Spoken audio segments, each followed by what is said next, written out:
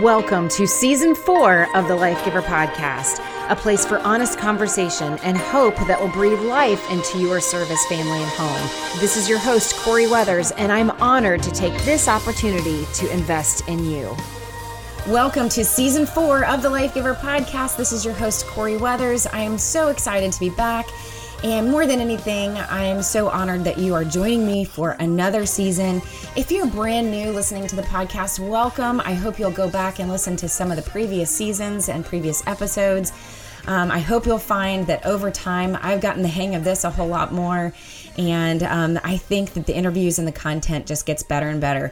I just want to thank so many of you who contributed to this survey about the podcast at the end of last season.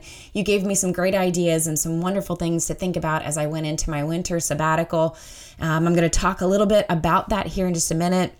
But you really did give me some great feedback, and I'm so appreciative of feedback anytime. And I would encourage you to continue to reach out to me through email. You can email me at info@CoreyWeathers.com or on my Facebook page. It's Corey Weathers, and you'll see #Correspondent is the nickname for that Facebook page. I am always looking for content that will speak to you and that will breathe life into your marriage and your family. And so, and that's going to be a lot of what this episode is on today, where we're going to be talking about the results of a survey that I put out that went viral. But before we get into that, I wanted to share with you a little bit about my time during my sabbatical and give you some things to look forward to for 2019 and some things that I have in store on ways that I can breathe life into your family. And so those of you who've been following me for a while know that every winter I take what's called a sabbatical, which is really just some time off to be quiet and think and really just be more intentional about the direction that I'm heading. The winter is a perfect time to do that. I would highly encourage those of you who can do it to consider some kind of break or sabbatical or time off, a retreat, something like that, just to refocus.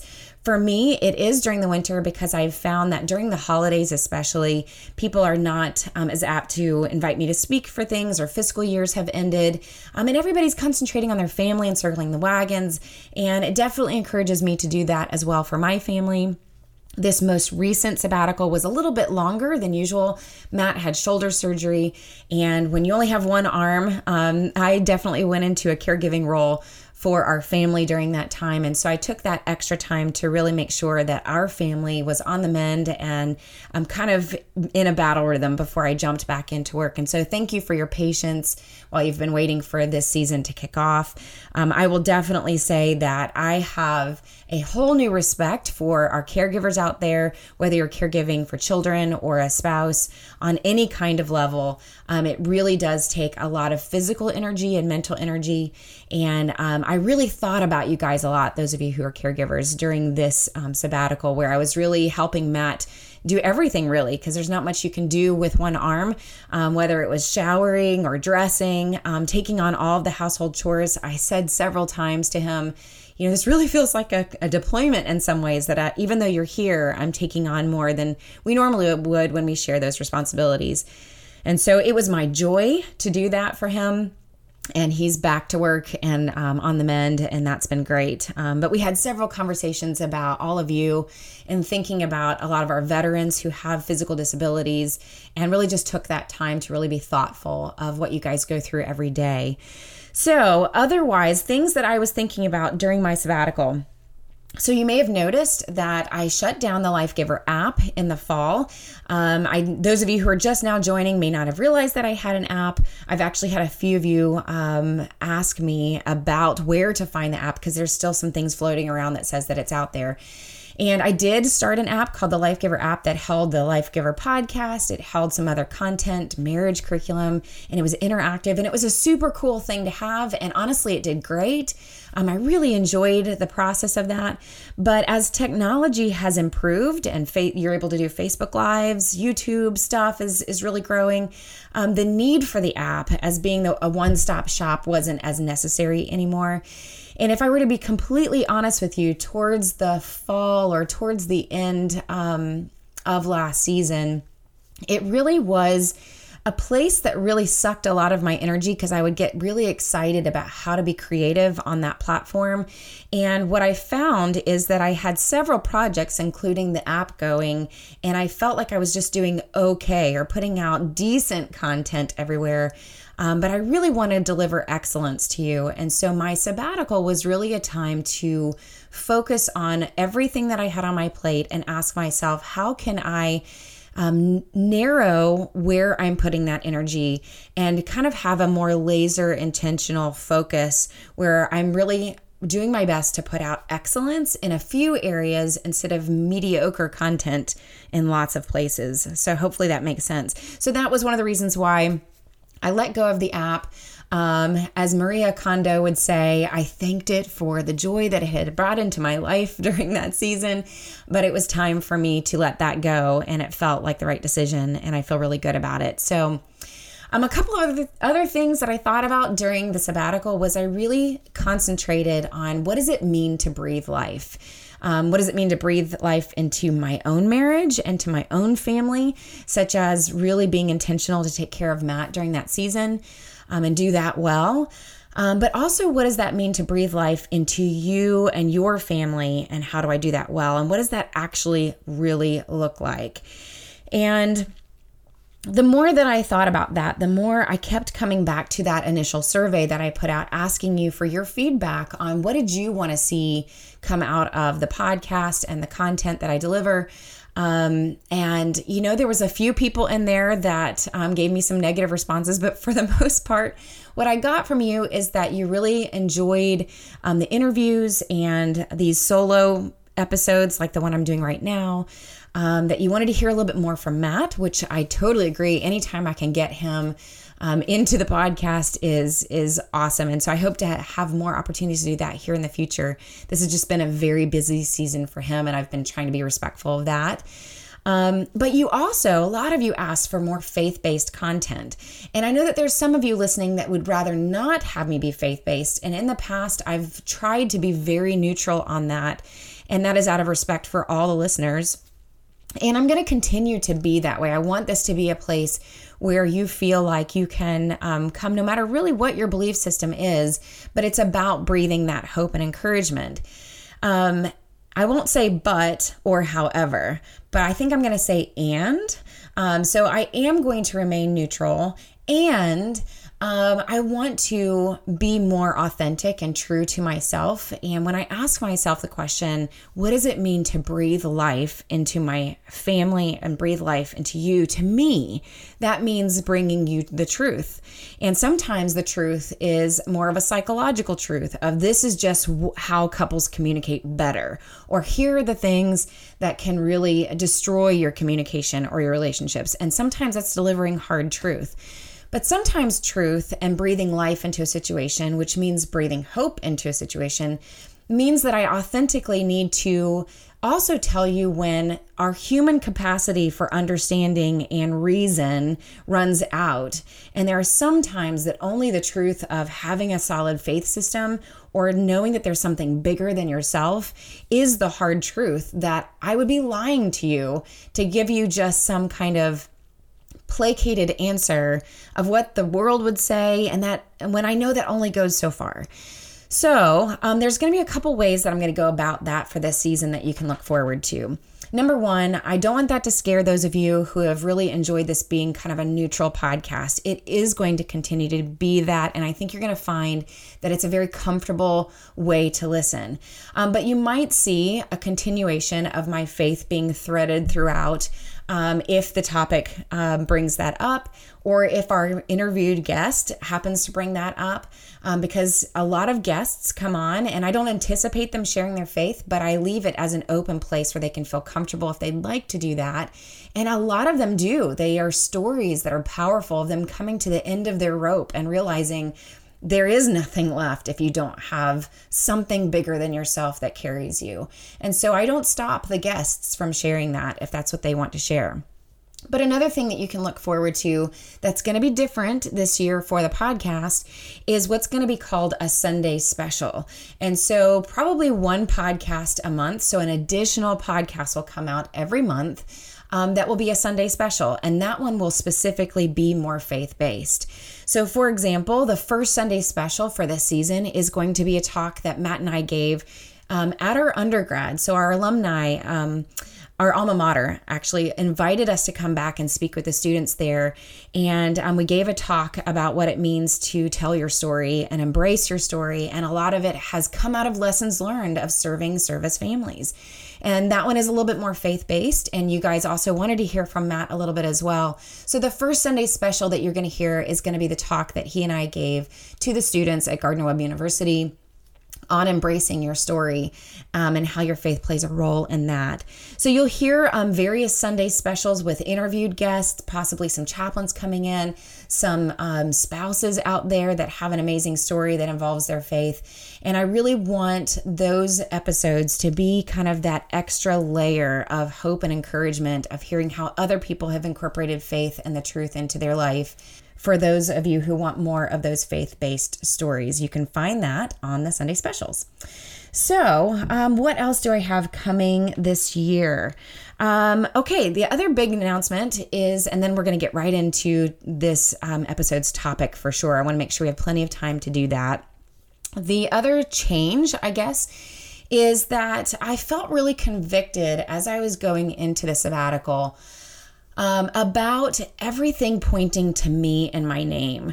When I think about being a life giver, my deepest joy is breathing life and hope into other people. And so I really started to feel a little convicted that everything had my name all over it, whether it was my Facebook page or my website, CoreyWeathers.com. And, or, in some ways, even the podcast was all directed towards specifically my website. And so I kind of started to feel a little convicted about that because to me, everything that I do is really about encouraging you. It's not about pointing it back to me. And so I started this process of kind of separating that a little bit. So I do still have CoreyWeathers.com for those who are interested in doing coaching or counseling with me or inviting me to speak to something or need information on me in order to pull those things together. But I also created a separate website. So it's life-giver.org is the website. I tried to get lifegiver.com, but they wanted me to pay like a whole bunch of money for that site, which I was unwilling to do because everything I provide is pretty much free. So it is life-giver.org is the new website, and you can find the podcast there. You can find blogs on there. So there's various, anytime just something stirs my heart and I want to write on it, the blog is there. There's also a new chaplain spouse blog. So the chaplain spouse community is, it's a group of military spouses, but they tend to become a little isolated and they're kind of floaters in the military spouse world. And so we created a chaplain spouse blog for chaplain spouses to actually write about what it's like to be a chaplain spouse and some of the wonderful things, but also some of the difficulties there as a way of supporting chaplain spouses. But if you're interested, please feel free to go and read any of those blogs. I think you'll get a lot of insight into what your chaplain spouse, if you have one attached to your unit, those of you who are military, what their life is like and ways that you can actually serve your chaplain spouse, because a lot of them are serving you, but probably don't get fed a lot themselves. So that's on there. There's going to be the Enliven curriculum is on there if you're interested in marriage curriculum, and that's going to be updated this year too. More on that to come later. But a lot of just really great stuff. And I see that website as being kind of a community website where it's not just about me and the content I'm putting out, but it's about the community and you guys encouraging each other. So if you're interested in writing for the blog, or if you have other ideas of ways you would like to be a life giver, especially on that website, I am open to whatever you are interested in contributing, as long as it's in line with the mission and values of Life Giver. So all of you are talented out there, and I know that lots of you do things like photography and graphic design and writing and different things like that. So if you're interested, email me info@CoreyWeathers.com. I would love to share that space with you. So those are the updates. So not a lot of brand new stuff happening in the next year, but like I said, more of a laser focused approach to trying to deliver things with excellence, doing those few things better. So you'll still be able to find videos on my YouTube channel for the episodes that are videos. Not every single one will be. But for example, like the Sunday special of us speaking at the university, that will actually be a video one that you can either listen to on the podcast or you can watch it on YouTube. And follow me on my Facebook page for when that content comes out, and you'll be able to be notified on what that looks like. Other than that, I think what we need to do is dive into today's episode, which is all about the anonymous spouse survey that came out, that I put out a couple months ago. And so let me give a little bit of backstory as to why I was doing the survey in the first place. So basically, I was writing curriculum for the Chris Kyle Frog Foundation and their partnership with Baylor University. We've been working on curriculum for mental health professionals, so counselors, therapists that are out there wanting to work with service families, both military and first responder. And we've been writing this curriculum. It's kind of a CEU workshop for mental health professionals to teach them on cultural competency of how to work with our community. And so I had already written the intro module, and they asked me to write the module on spouses. So all of you who are listening who are what I call supporting spouses, and that's just a word that I use to clear up any confusion, just so we can talk about who's the serving spouse and who's the supporting spouse. And I was gathering research out there in order to write this module, and there's a lot of stuff out there on kind of what contributes to wellness for families, what contributes to military spouse wellness. There's not a whole lot out there on first responders. There's definitely like the impact of PTSD and how many are struggling with employment and things like that. And that was all useful to write the curriculum that I needed to teach these mental health professionals on what is the life of a military and first responder spouse look like. But because I provide coaching and counseling to spouses all the time, and to married couples, there are things that I hear about behind closed confidential doors that I've heard about for years, and I honestly also relate to, that don't show up in the research. And so I know that, and it's a lot of stuff that we have addressed even here on the podcast. So things like underlying resentment when you as a military spouse have moved so frequently and you have to start over so many times, and how difficult that is to put yourself out there when you've just done it over and over and over again. Or for first responder spouses, what that's like to go through these shift changes constantly and to worry about your husband or wife's safety every single day, and the impact that has on you. So I knew that there were extra things, extra issues that would probably show up in the counseling office that you're not going to find in research. And so I created a survey to get those that extra data, that extra information, because otherwise if I would have just written the module, it would have looked like I was just making it up. I needed to somehow prove that this was actually what's going on out there. So I created an anonymous survey, and I put it out there asking some very open-ended questions that would kind of give me that information. And what I was not expecting was 741 responses to this survey. And I have you guys to thank for that. It is an overwhelming amount of data and information that I will be pulling from for a very long time. This is not something we're going to be able to thoroughly go over in this one episode. So I'm trying to pull out some big takeaways that I think that you would find interesting from what I got from this survey.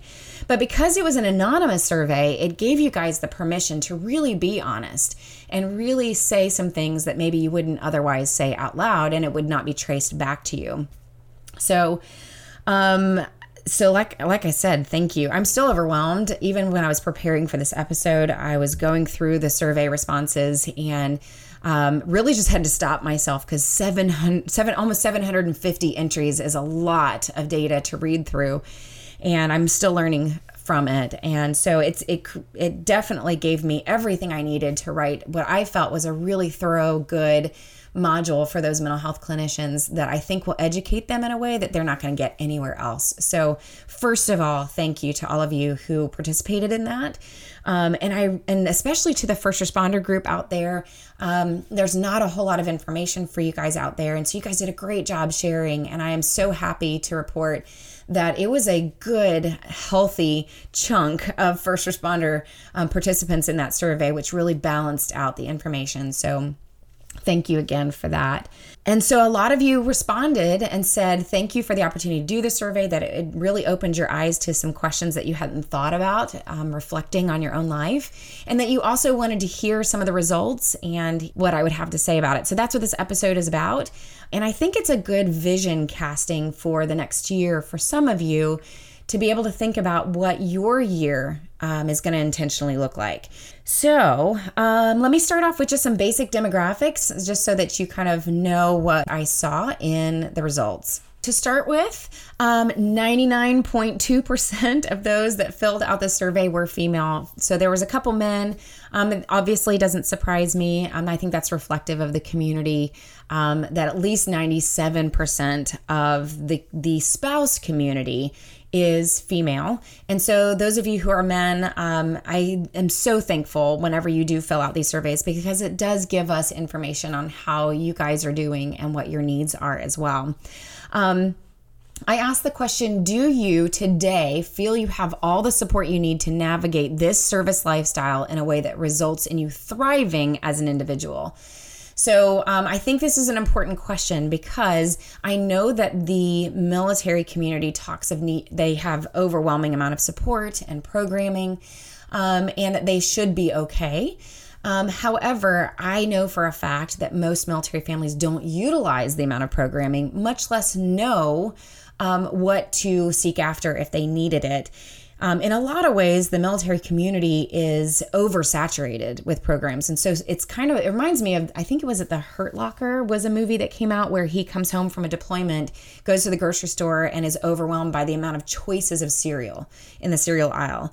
And so in a way, I kind of see that with military families, that there's so many options, so many DoD programs and family programs and help out there, not to mention all the nonprofits and other resources, that it can be almost so overwhelming that people just don't go towards any of that support at all, because it's just too much to choose from and they don't know where to start, and it's just a very loud amount of resources coming at them. So I do want to maybe point out that stigma, that just because military families have a lot of resources doesn't mean they know where to go if they needed that help.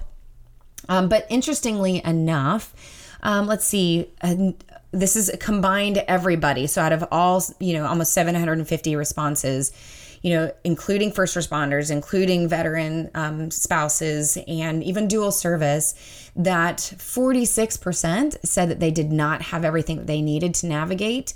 And another almost 15% said they weren't sure. So if I add those two together, really talking close to 60% of our community doesn't feel like they have everything that they need to support them. And I think that that's an important number for you guys to think about, especially if those of you out there are providing those resources and we need to communicate them in different ways, or if there's some level of support that you see a need for and you have done your research to know it's not already out there. Something for you to consider for those of you who are looking for ways to get involved or to live out a sense of purpose or calling in your life, which, spoiler alert, we're going to talk about later. Okay, other demographics, just so you know who took the survey. Let's see, 37% were first responder spouses. Such a great number. Thank you, guys.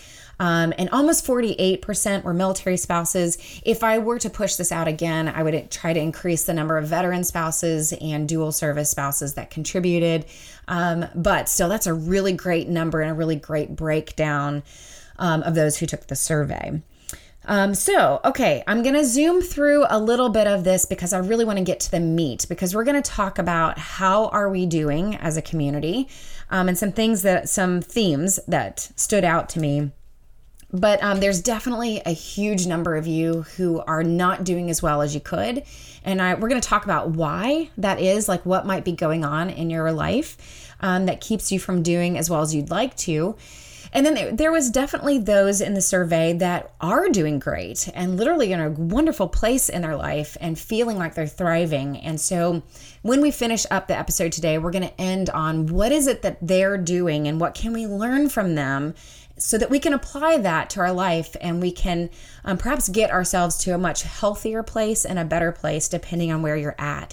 So let's, I always talk about in the podcast or when I'm teaching somewhere that it's very important that we have honest conversation and kind of sit in what I call a pocket of feeling what we need to feel, talking about what's really true, turning on the lights and saying, okay, let's just, we all know it's in the room, so let's talk about it.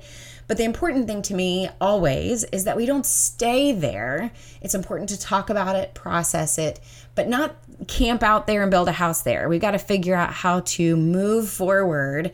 And I think that what these spouses are doing really well is what we can learn from them so that we are starting to move forward. So let's talk about sitting in that pocket and talk about how the community, I think, is really doing.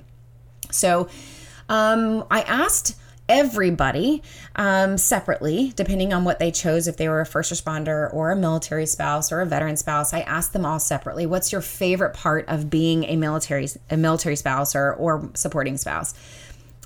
Here's what I thought was really interesting, because I asked what's your favorite part, but then I also asked what's your biggest challenge. And what stood out to me that I thought was really interesting is that what we love the most about our lifestyle is ironically what we also struggle with the most. Let me say that again. So what we love the most about this lifestyle is ironically what we also struggle with the most. Now, that wasn't 100% true across the board. So if you don't feel like this is true in your life, that's okay. There's others that participated in the survey that would have, said something different. But it was a theme that I saw continuously throughout the responses. So, for example, those of you who said that your favorite part of this lifestyle is the community and the camaraderie and the people that you get to associate with that are also part of the community, that you also said that the most difficult part was the lack of community and the lack of connection that you felt was there. So it's interesting to point out that what draws us most is that that a community exists. That camaraderie and connection exists. But so many of you, military or first responder, are finding yourselves lacking that community or not reaching out and establishing that community or following through with it. Or maybe you're in a new spot where you can't have access to it, or you're focused on the kids at home, something like that. Something's going on where we're just tired and we're not reaching out to that community. And I thought that was interesting. I also heard from some that said that their favorite part was the adventure and the differentness, if I can use that adjective, of being in this lifestyle. So that it felt different from the civilian community. And for a lot of the military families, that it was an adventure no matter where you go. Or for first responder families, that it's different every day, and that you're very proud of what your spouse does. That it's a patriotic thing, that you love to be a part of something bigger than yourself.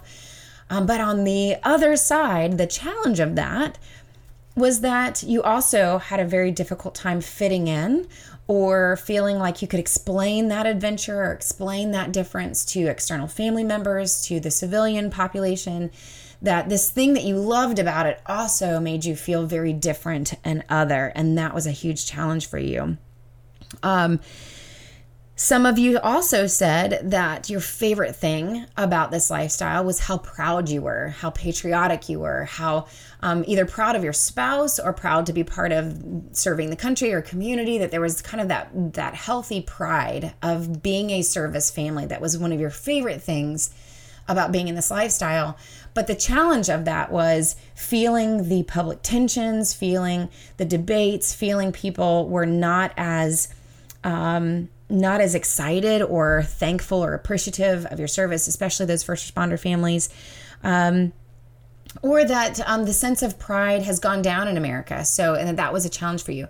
So I think the first thing that I'm wanting to point out here is that it's very interesting to me that the thing that we love the most is probably most likely the thing that we need the most. And because we know it's possible to meet that need in the community. So let me maybe unpack that or explain that just a little bit. That the thing that we love the most, such as the community, we love it the most and we appreciate it the most because we know it's possible. We know it's available. We've maybe even experienced it before. And because of that, it met a need in our life that felt so wonderful and felt so connective that when it's not there, it leaves a deep void in our life that is for some very just excruciating. And that you find yourself in a very lonely place. And it's even more lonely because you know that the community is right outside your door. Or maybe that community you had is now on Facebook in a different state. But the point here is that you know that it's available. You know that it's possible because you've experienced it before. And therefore, because you're not accessing it now, there's a deep void in your life and it has become the biggest challenge. I think that is really important for us to think about. So if you are one of those that's nodding your head that's saying, yeah, I agree to that. Like that is one of the biggest challenges for me is that I'm in a very lonely place. And I can't even tell you the number of people out of the 7, if I had the time to actually do the math, which will take me a long time to do, considering the kind of survey this was, I think that there is an overwhelming number of you out there who are very lonely. That you are maybe a stay-at-home mom and all of your energy is going towards your family. Maybe you're working and some of your energy goes towards that too. And at the end of the day, you don't have the connections and the friendships that you've had before. And because of that, the void there is huge and you're feeling not only exhausted, but also lonely. And so we need to talk about that. And we need to talk about what do we do to fill that void? What are we going to do to meet that need? And I would definitely apply that to the feeling different or other than when you're talking about external family members or friends that don't understand. I've had those experiences myself. And so you often don't realize how lonely you feel or how alone or different you feel until you're surrounded by a bunch of people that you realize know nothing about your life or don't understand it or don't try to understand it. And it can leave you feeling very detached, adding to that loneliness. So definitely something for you guys to think about. Okay, so I really wanted to get to this very interesting section of the survey where I asked everybody, what would you say if you could say anything about this lifestyle in a way that you wouldn't feel judged by your spouse or other people, but you could say anything that you wanted to say, what would you want to say? Again, saying anything that you want to say and not feel like you're going to be judged for it. This is where it got very, very interesting.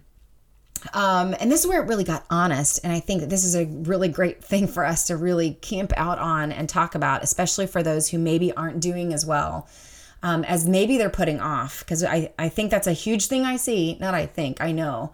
I see people putting on a mask and saying everything's fine when we have so many that are struggling. So a couple of things that stood out to me on this question.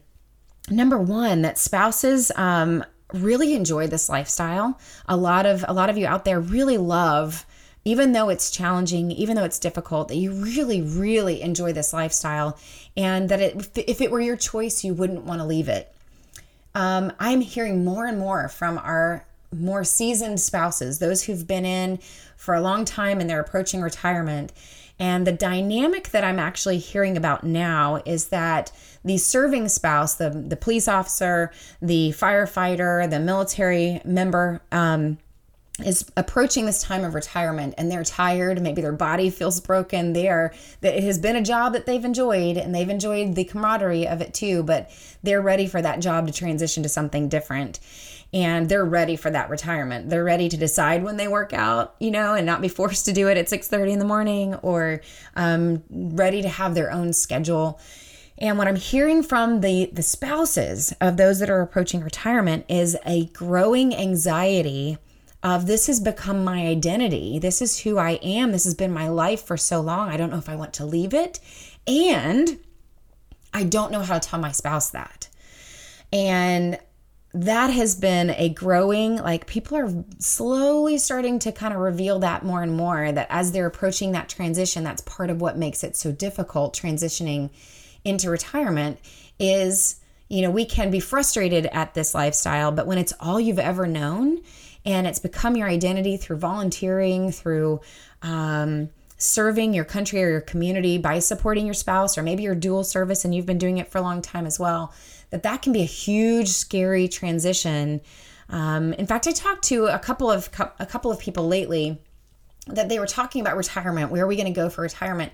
And they were talking about going to somewhere far away from an installation. And the spouse was really nervous about that because they didn't know if they could fit into the community, that they had always envisioned living close to an installation where they would still feel like they were part of the community, and that was scary for them. So I thought that was interesting that spouses are saying, I don't want to leave, and it scares me to think about leaving. And so I don't know how to even say that to my spouse.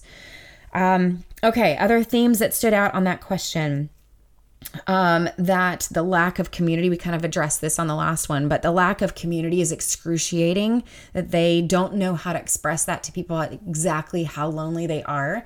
And that some of them are also afraid to tell their spouses that as well, because reaching out to community is going to cost something, meaning there's a lot of families out there that don't want to get involved in spouse groups, whether it's first responder or military, because of the fear of drama or cattiness. And so some people out there feel like their spouse discourages that connection because of that. Some of you are really just tired and you don't know if you can just put yourself out there one more time, but the loneliness is excruciating. And so if there was something that you could tell people without feeling judged, was really, you just wanted to say how just truly lonely you are. And I hope that you guys hear me say that and go, I need to reach out to someone because I feel that, and that means other people feel that too. And maybe if we got together, this would be a whole lot easier. And so I want to encourage those of you who are worried about drama or cattiness, especially women, because again, 99% of those that filled out this survey were women. So let me just talk to the women here for just a second. And actually, men, I want you to overhear me talking to the women if you're listening, because this is important for you too. There is an amazing book out there. I'm trying to get the author on the podcast, but there's an amazing book out there called Leading Women Who Wound. Such an amazing book. I will try to remember to put that in the show notes for this episode. But it is a fantastic read for those of you who are in leadership or thinking about leadership. If you're running a group or even want to, whether it's a Bible study or whether it's an FRG group, like it doesn't matter. Leading Women Who Wound will walk you through understanding why women have conflict the way that they do, the way that they approach conflict, and how you can lead women through the dynamics of the drama, how to expect it, who to probably expect it from, how to create certain procedures or policy for your group that will reduce the amount of cattiness and drama that happens. And I highly recommend you read it before you start a group, because it will increase the likelihood of everybody working together and understanding full well how to lead women and work with other women with that information. It will help you with figuring out how to reduce gossip and all of that. So I cannot stress that book enough. It's one of those that I'm going to read like 2 or 3 times because it's just so full of amazing information. Okay. The other thing that they would say that they are afraid to say to anybody else is the sacrifice of time and employment, and just the amount of sacrifice of living this lifestyle and the cost that it is in their life. And so this is such a big one. And this is one that people have a very hard time expressing because they're afraid of coming across like they're complaining or that they're discontent. And some of you are discontent and you're not telling your spouse, you're not talking about it or communicating it in a healthy way. And what happens when we don't talk about any of these things is that it builds up that resentment, and then we explode or we go into depression, which is the opposite. And so it's very important for you to figure out how to communicate what the struggle is in your life, because it will make you sick or destroy the relationships around you if you don't. So please hear me say, if you identify with any of these things and you're not talking about it in a healthy way, that's very important for you to do. And so what this theme that kept popping up was spouses that were saying that they love the lifestyle, but the level of sacrifice that it asks of them is a lot. And so the amount of time it asks from them, the amount of energy to hold down the home front as much as you guys do, sacrificing your employment. Those of you who want to work in your military and you're moving around a lot, those of you who are first responders and you want to work and it's just not the right season for that yet, or you don't know how to do that around the shift work of your spouse, that it costs a lot from you. And that is leading to an increasing number of not only those of you who are in burnout, but also increasing those of you who are experiencing compassion fatigue. So let me explain what compassion fatigue is. If you have been serving others, everybody else but yourself, for an extended amount of time, whether that's revolving around your spouse and his mood, your children and their moods, and you're taking care of people in the community and you're volunteering, if you're taking care of everybody else but yourself, you can find yourself in compassion fatigue. And what that looks like is kind of a numbing out and an apathy that settles over you, where you just find yourself not caring anymore. And either you have no compassion left at all, or you've bottomed out so much that now it's coming up in anger. And if you're finding yourself there, this is a huge red flag of what it means to start taking care of yourself, to do something different, because it is a dangerous place to be if you are in your marriage or if you're parenting children and you're in a place of compassion fatigue, irritability, anger, rage, even anxiety. All of those things can start coming out. And that's not the best version of you. And so we need to start asking ourselves, who do I want to be? What does it look like for me to breathe life into my family? And if I'm in compassion fatigue or burnout, then I'm not giving my best to my family. And that starts with, how do I breathe life into myself first?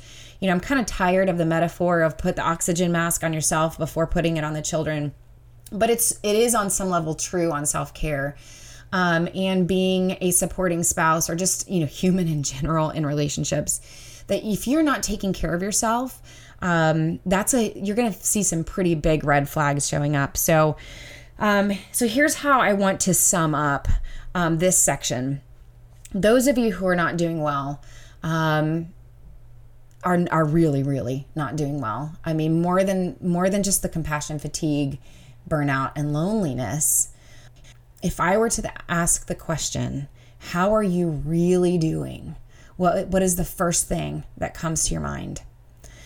And this is where it got really real in the survey. Out of almost 750 responses, there was at least 5 or 6 people who gave some kind of answer like, I'm suicidal. Like right now, I'm suicidal. And this was not a survey that I could respond or follow up or whatever. And 5 doesn't sound like a lot in 750 people, but that is 5 too many. It's 6 too many. And I don't know how many more just didn't answer that question honestly, but that's too many already. And there was a far majority of you out there that answered that question, I am not doing well. Some of you didn't even answer the question, but the follow-up questions of like, what were your identity? What did you feel your sense of identity was, and all of that, that you were struggling with that as well. So I took that empty answer to mean I just feel empty. I don't even know how to answer that question. I just have nothing left. And so it was really, let me just read off a couple of these. So the question is, answer this question with the first thing that comes to your mind. How are you really doing? And I'm just going to throw out a couple of responses. Struggling, stressed, tired, exhausted, one day at a time, terrible, swimming in the deep end without a life preserver. I'm lonely. It's not easy. And I wouldn't trade it for the world, but I'm really not doing well at all. I'm frustrated. I'm lonely and in pain. I'm surviving, but I'm trying to do better. I'm mentally exhausted. Let's see, what else? I'm depressed. I am coasting. I no longer have an identity. I'm barely holding on as we navigate alcoholism and not having a safe place to turn to, and its impact on our marriage. I feel like I never truly escape and unwind, and I'm always worried about my kids when they're not around. We are not doing well. That was just a few of the many, many majority of you who were honest in saying, for whatever reason, I am not doing okay. And that makes me incredibly sad. And so I think we need to switch here and talk about what about the ones that are doing well. So like I said, we got to sit in that pocket and talk about it and be honest with it. And I hope that this is a wake-up call for those of you listening to go, you know what, if I am doing okay, there is definitely others out there who are not. And so we need to be aware that there are people that are struggling, and they may be right next door to you. They may be at that coffee group or at that dinner or at that event, and they may say that they're doing okay, but they are not. And we have got to take off the masks, and we've got to be more authentic with each other and ask each other truly, like, how are you really doing? And who can I be for you in your life? And if I am bottomed out and I'm not doing great, it's okay for me to say, you know, I'm not doing so great myself. I don't know if I can be somebody in your life to necessarily help you really thrive, but I can meet you where you're at. And maybe that's a beginning. So it's very important that we hear that and we ask ourselves, where are we on this continuum so we can decide at least how do we find that support in each other. And I think that this is a huge wake-up call for us to actually start considering that. Okay, so let's talk about those that are actually doing great. And I think there's something that we can learn from them and see what it is that they're applying in their life, so that those of you who are really struggling, like those that I read off, can hear this and maybe ask yourselves, what can I do today to at least move in the direction and start to change the season of my life? Okay, so here are some themes that I picked up from those who responded that they were actually doing pretty great. I went through the responses, and those that had answered that, I kind of looked through all of their responses to kind of pick up on what are these people doing, or what reflects the fact that they are doing so great. Is it a particular attitude? Is it something that they're doing for self-care? Is it some way that they're involved somewhere? What is it that they're doing that contributes to them actually doing really great during this season of their life? So here's a couple things that I saw. Number one, those that were doing well were taking the time to take care of themselves. I can't tell you the number of people that were doing great that said, this life is difficult. I've embraced that it's difficult, but I make time for me time every single day or every single week to do something for myself. So here's what I hear from those people. They have realized that this life, whether you are a service family or not, it is true about life that it will suck every bit of life and energy out of you if you let it.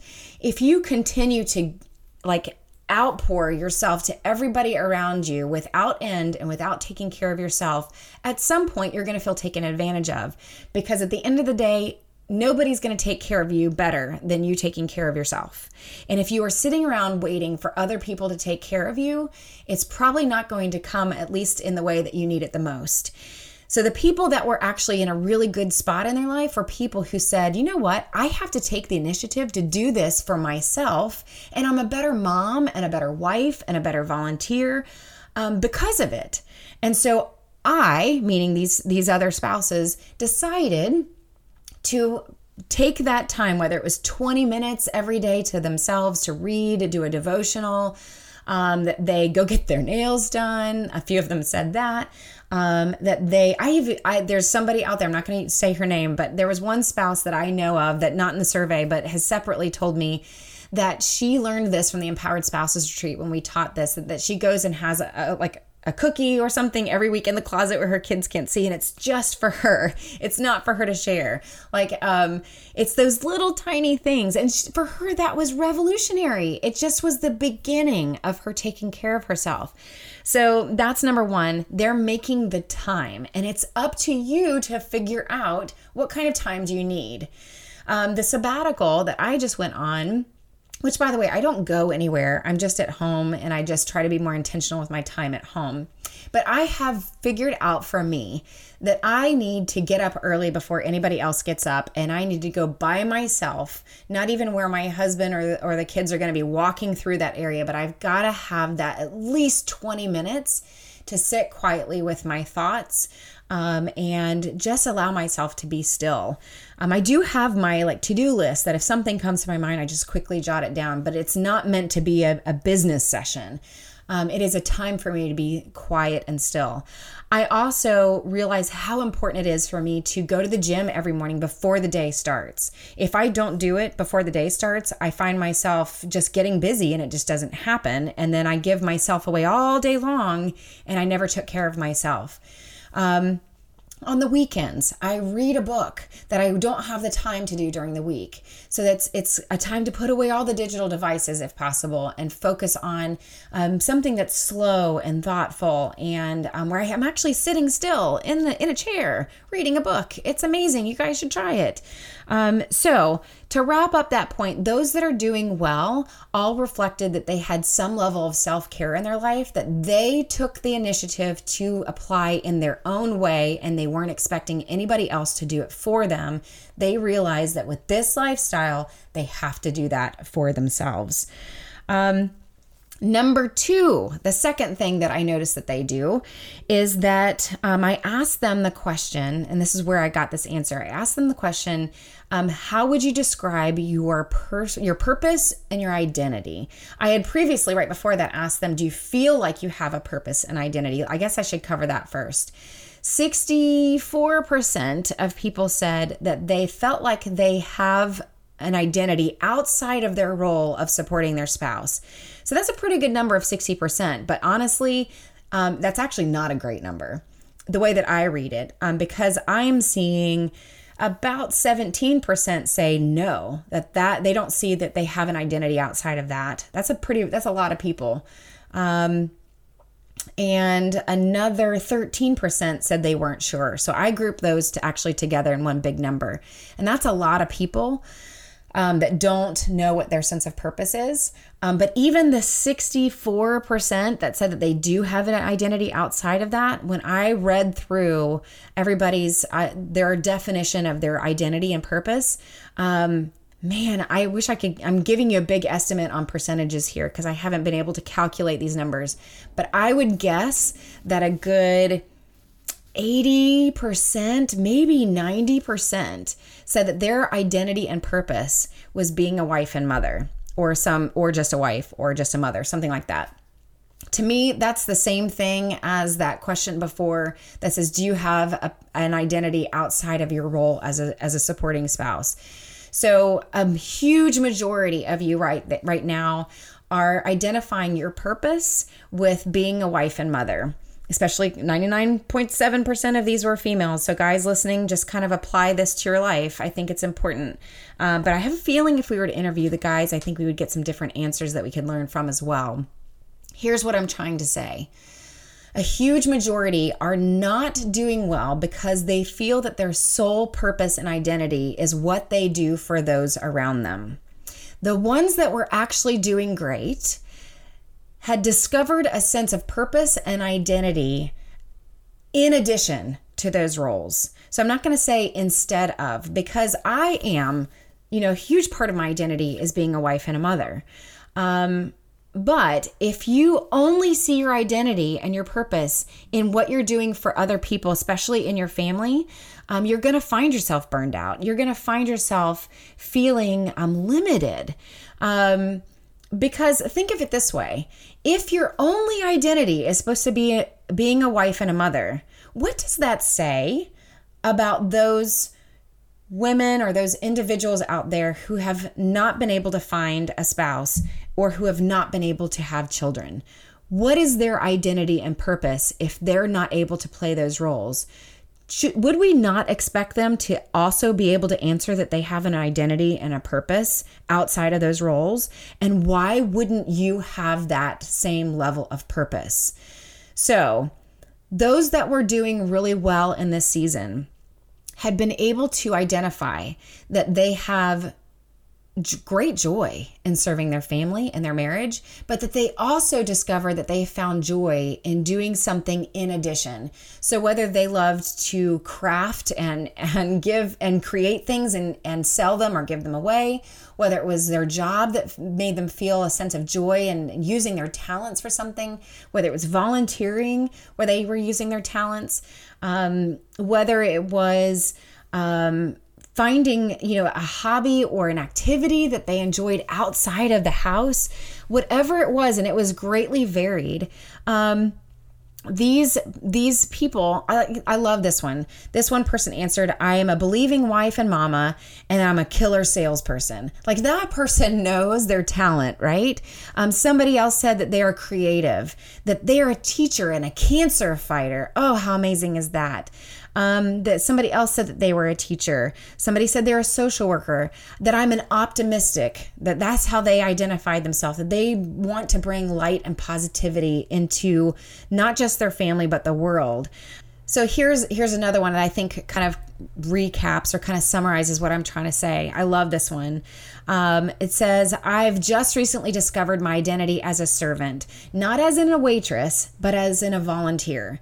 Raising my children has been a blessing, and I've found my heart and purpose are fulfilled when I can serve others, whether it's working with FRG, assisting a client at work, or holding a friend's hand in their time of need. My heart feels full when I'm truly making someone else's day.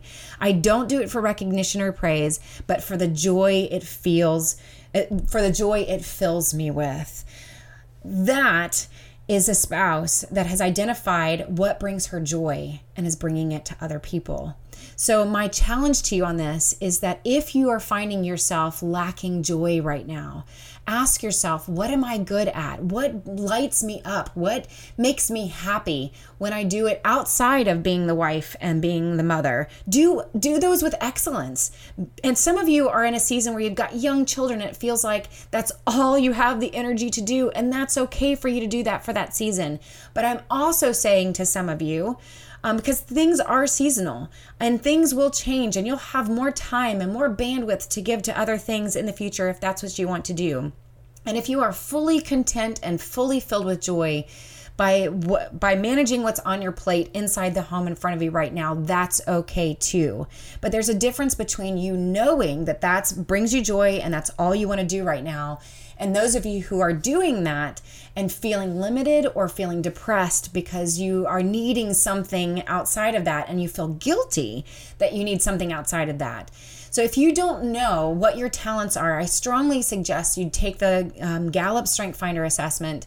I provide coaching. There's other people that provide coaching out there to help you understand those results so that you can discover what you're really good at and who you've been created to be in this world, and then fulfill that purpose in a great way at home. But also, if you want to do something kind of in extension to that, even if it's just with the neighbor next door. One of our future episodes is going to be with Brittany Bacher. She was the 2017 Military Spouse of the Year. I think that, yeah. And she has created, I think it's called Igniting Your Spark. And she is going around the country helping spouses understand that regardless of what season you are in your life, that you can find joy right where you're at and discover what your purpose is right there. But you have to define it for yourself and not just live a life that's just meant to serve everyone else, not taking care of yourself and not knowing what you're good at, that you can apply that to whatever season of life you're in. So I can't wait to have her episode come up. You're going to really enjoy that here in the future. Okay, the last thing that I want to cover is that those that were doing really well had a faith system. And I can't ignore that in the data. Those of you who would rather me not talk about faith, you can tune out now if you want to. But I have to tell you the truth. And the truth is that those that were doing really well, who understood what their purpose and identity was, they could be a wife, they could be a mother. Some of them could even experience purpose in serving other people outside of that. But those that were doing really well, that knew how to manage their perspectives, that knew how to change their attitudes towards the culture, towards their family members, knew how to address conflict and communication in their marriages, who had a sense of hope in their life. all had a faith system, that they found their identity in first, not second, third, or fifth, but their identity first was found in that they were a child of God, they were a Christ follower, or they were a Christian, or they were a Catholic, or whatever that meant, but they had a relationship with the Creator. And because they had that relationship with their Creator defined their identity and was able to affirm who they are, was able to affirm what their talents actually are, and that they had a purpose in this world to raise up great children if they had them, to have an amazing marriage that could be a blessing to other people and it wasn't just something to keep to themselves, or had walked with them through seasons of pain and suffering that then helped them go out into the world and bring hope to other people because they could say that they had a relationship with God that got them through that helped them find their strength, and that it was the only thing that could carry them through a life that was as difficult as it actually is. So my message to some of you out there that are listening, that are in a place of darkness, that if you feel like there is nothing left for you, and if especially those of you who are listening that are just right on the brink of ending it all, if that is you, or if you know somebody that's like that it does not have to stay like that. That reaching out to a friend can be the beginning, that you starting to take care of yourself can be a beginning, and that even in the darkest, quietest moments of your soul, when you are sitting there feeling like you are at your wit's end or your strength's end, because we will all find ourselves there. I have almost on a daily basis experienced what it's like to reach the end of my human capacity. And last year was a huge reminder to me that I realized, you know what? I eventually run out of content. I eventually run out of words, and I eventually run out of hope to offer you. But you know where it really comes from? If I am really honest with you, it is my relationship with God, that I would not have the marriage that I have if I didn't have a relationship with Jesus that teaches me every day how to be a servant to my spouse in a way that's also honoring to me, because I have a Creator that loves me and sees me as worth investing in, and that I should believe that and invest in myself in a healthy way.